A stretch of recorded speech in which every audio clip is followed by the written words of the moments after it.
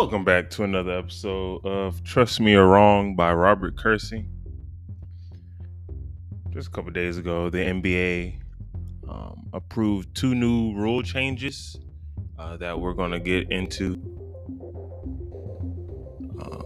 We'll discuss those, and then what I did on May the 4th, I had already drew up some rule changes that I would make for the NBA if I was a commissioner.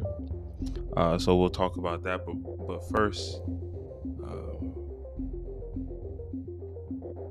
I have a self ad that I'm gonna play. Peace.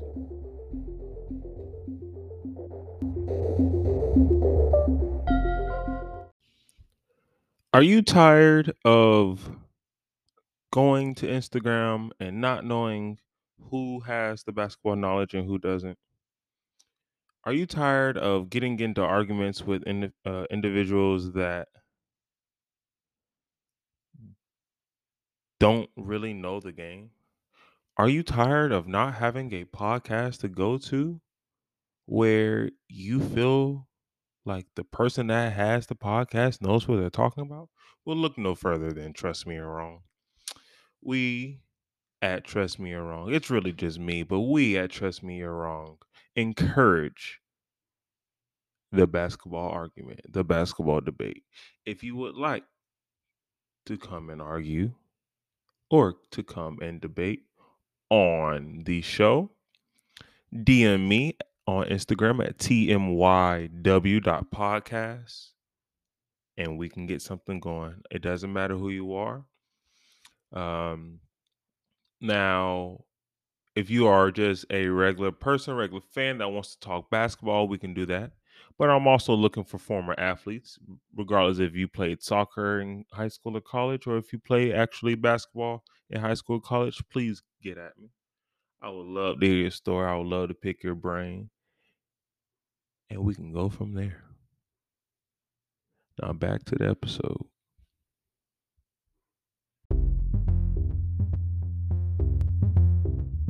The NBA has approved two rules. The first one, which I will talk about, which actually should have already been a thing. Let's see if I can read it. I want to be able to read it. I already know them. So the first one is coaches will regain their challenge if they challenge a play and they win. Okay, they will get a second one in that game. And then the NBA also decided to penalize flopping with a technical foul. Now, I'm not sure if it's a flop, if when they flop it's a technical foul and it's a team foul, like a defensive 3 seconds, where it doesn't necessarily go onto a player where they can get ejected from it, or they will count it as if the player yelled in the referee's face or something like that, right? Let's see. It's going to be very interesting how they are able to judge flopping, because they actually NBA refs can't even judge correct fouls or not. So I think this is a little far-fetched, and I think this will be an issue. That's just me personally, but I think the referees will have an issue with it when they first start. And honestly, it's not even one of those things where, first 20, 25 games of the season, they're struggling with it, and then the rest they'll get better at it. I think they'll struggle with this the entire NBA season next year. Just plainly from the fact that they already struggle with fouls, like calling a regular foul. So what makes you think that you can figure out when someone is trying to deceive you and try to make you believe that there was contact when there really wasn't? So that should be interesting to see. The gaining your challenge back after you win it should have been a no-brainer, and that honestly should have been in the first go around when they created this rule. But I don't understand why it wasn't, but that's neither here nor there. I like the rule changes. I like when the NBA makes rule changes. I appreciate that. You're always trying to better. You're always trying to better the game. You're always trying to stop like spamming or something. Because more than likely, definitely the flopping was an issue that they had to fix. Um,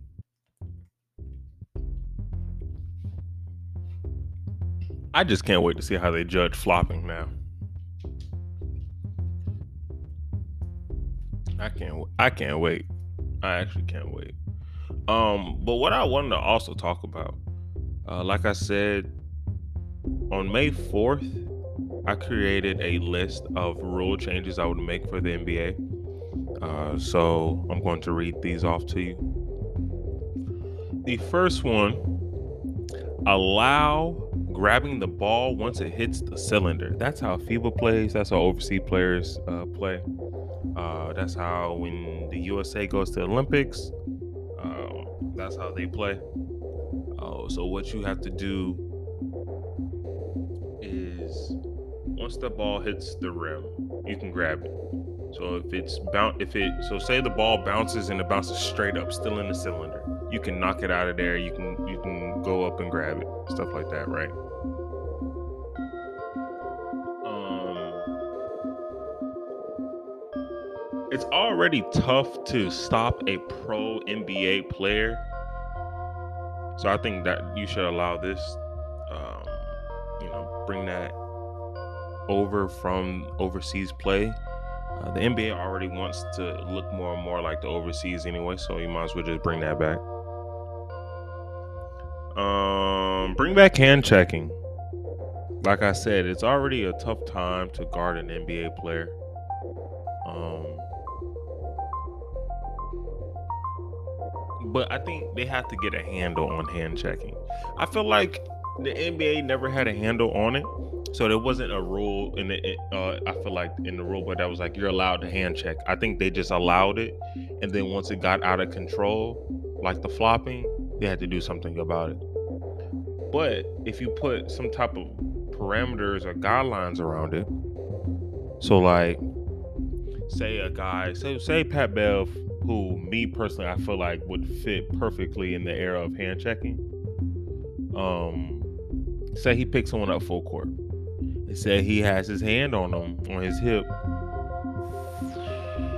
all the way up, the sideline, all the way to like half court.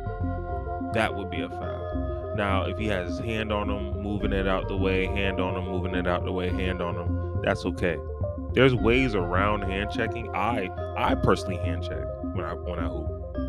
Once I put my hand on your hip, it's kind of done, to be honest with you. I can direct where I want you to go. And then once they start that drive down the hill, that's when I move my hand. And then that's where my length comes into play. But like I said, bring back hand checking. I think like I said, with the flopping, it's already hard. Not with the flopping, but with the grabbing the ball out the cylinder, it's already tough to stop an NBA player. So you might as well just help the defense out a little. And we haven't really seen. I think flopping might be the rule that helps the defense a little. So I think that might help the defense a lot this year. But we'll have to see. Give an assist. Give the assist man 0.5 of an assist if the scorer is fouled and missed one of two free throws. So boom, Russell Westbrook drives the lane, dishes it off to Steven Adams, gets fouled. So now it's a shooting foul, right? No assist. Say Steven Adams goes to the line after Russ gave him the pass to get to the line. Misses the first one, makes the second one. That is now that is Russ has 0.5 of an assist.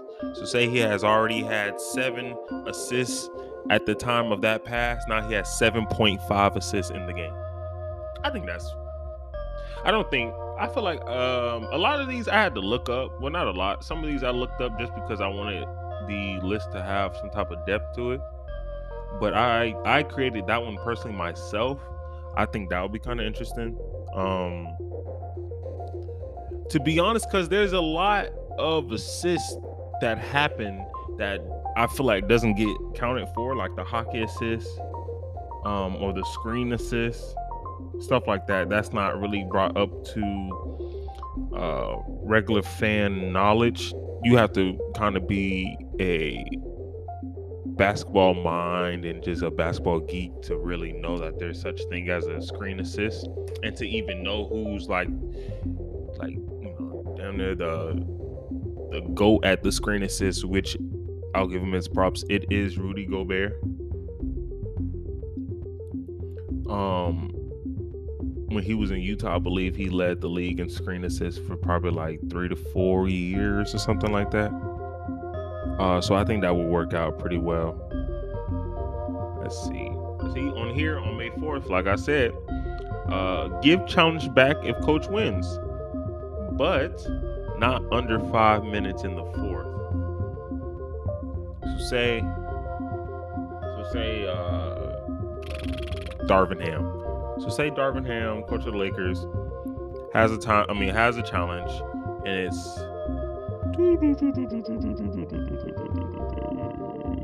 3 minutes left in the game.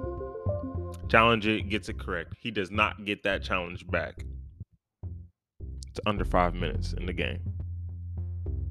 Or should it be under 2?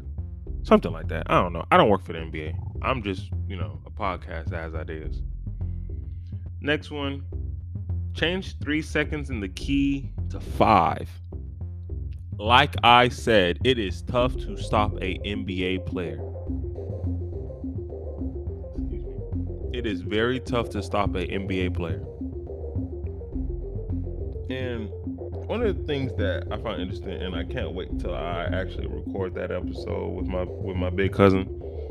But my cousin Neil said that you really can't even play zone correctly in the NBA, because in college and overseas, well, I don't know if there's 3 seconds in the paint overseas, but I know in college and high school, the zone, like there's no 3 seconds. So that middleman can stay there, and protect the goal or whatnot, protect that area. And I feel like they should at least do that. If you're not going to get rid of 3 seconds in the paint in the NBA, I think you should add 5 or add 2 more seconds to it, because there's already no defensive 3 seconds. I think the rule is there's no defensive 3 seconds if the ball is within the free throw line or something. I don't know, because Draymond Green was getting away with that a lot against Russell Westbrook when they played him last season. He would just sag in the paint. I gotta find that rule. But change it to 5 so teams can run zone correctly. And I like the fact that teams are running zone. I think it's very it shows that you just can't guard an NBA player anymore one-on-one. So you have to use zone. I have add 1 more roster spot to the All-Star game. Self-explanatory. Might as well go from 12 to 13. It's just too many good players nowadays. There's no reason why you should limit it to 12. Get it to 13 or 14, something like that. Keep conferences and divisions, but rank the teams 1 through 30 like the NCAA. NCAA ranks them 1 through 24. Rank all. Keep the conference. Keep the divisions, but also you have just take. They already have this. It's called the power rankings, but they don't promote that with a lot of oh, look at this, it's the power rankings. They just have power rankings. But if on a regular season game, say the Celtics are ranked the 3rd best team, you put that next to their icon on the NBA game when it's televised, like any other like it is in college. I think that gives teams a little more pride to actually, you're on live television and we see what your team is ranked. So I think that'll give teams a little more pride.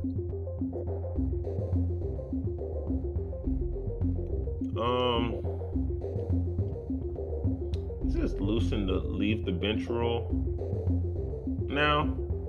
I don't know. Back when it was COVID, there was in the bubble there was a whole lot of space because there wasn't any courtside fans and there wasn't any photographers, so there was a lot of space for players to like land and fall and slide through. Right, they were a little safer, able to control their land instead of like landing on a camera lens or landing on a fat guy's ankle or falling over another human being. And then once they came back, when they were playing for their in their correct arenas, but there were little to no fans. Players were all on the side because where the courtside fans were, they were putting players. So I felt like players got used to that quickly, and so like the bench is kind of like a hangout spot, low key. But then you got the issue of like, still to this day, when Amari Stoudemire and Boris Diaw left the bench. But if I feel like if you're leaving the bench to go, first of all, you should be allowed to leave the bench. One, because baseball, for any reason, the bullpen comes in from the outfield. That's so far. You got to run there.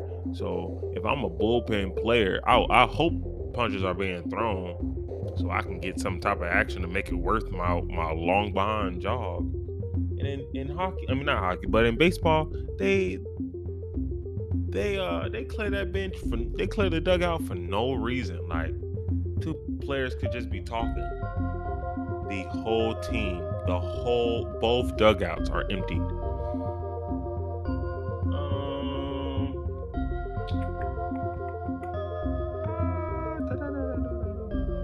Bring back Hack-a-Shaq. Stop penalizing teams for having strategy, because it's not my fault that one of a team's most valuable players can't shoot free throws. So back in the day, we won't even talk about Shaq. We'll talk about DeAndre Jordan. DeAndre Jordan is a pro player back in the day. In his prime with the Clippers, could not shoot free throws. Sir, that is not my fault. If I am a coach coaching against him, that is not my fault he can't shoot free throws. It's not my fault that my player at the end of my bench that does not play can't shoot free throws. It's not even my fault that it's like my third best player might shoot free throws poorly. Get in the gym.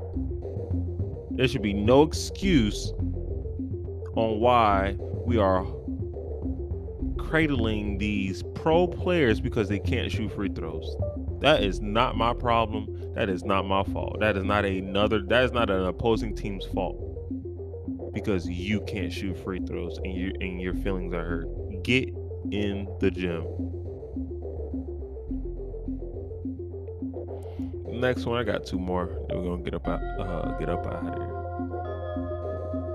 Shots behind half court count as 4 points. Now, this is far-fetched.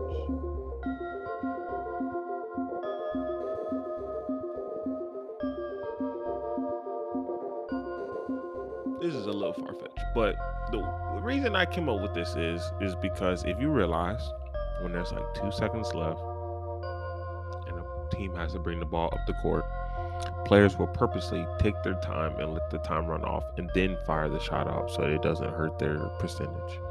But if you express to them that you get an extra point by doing that, one, that might encourage a little more players to take those shots, and also it's like a dry test of the 4-point line.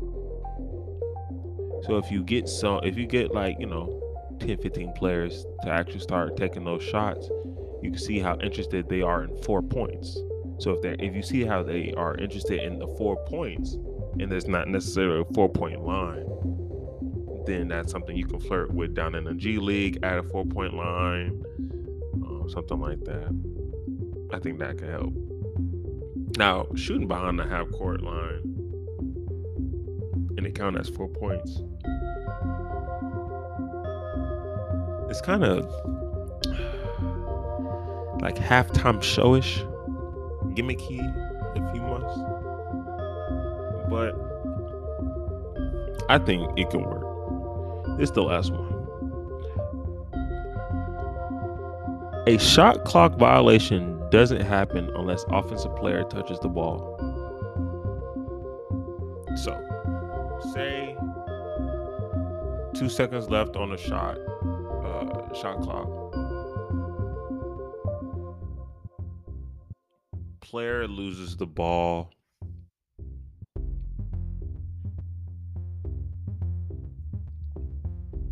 And the shot clock is going off, but the ball's still rolling.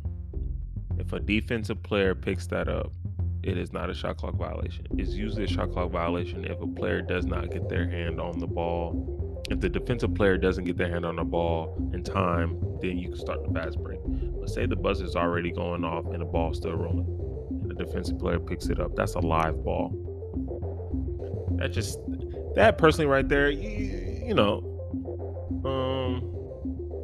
NBA, you don't have to take that one. I would say, me personally, that kind of like speeds up the game. Doesn't allow for a lot of it doesn't allow for a lot of like dead ball situations, and it gives you more fast break opportunities. I guarantee you, if they apply that rule, the fast break numbers for a team average or player average will go up. I got more stuff in my mail of write-ups I did when I was at a certain job. So,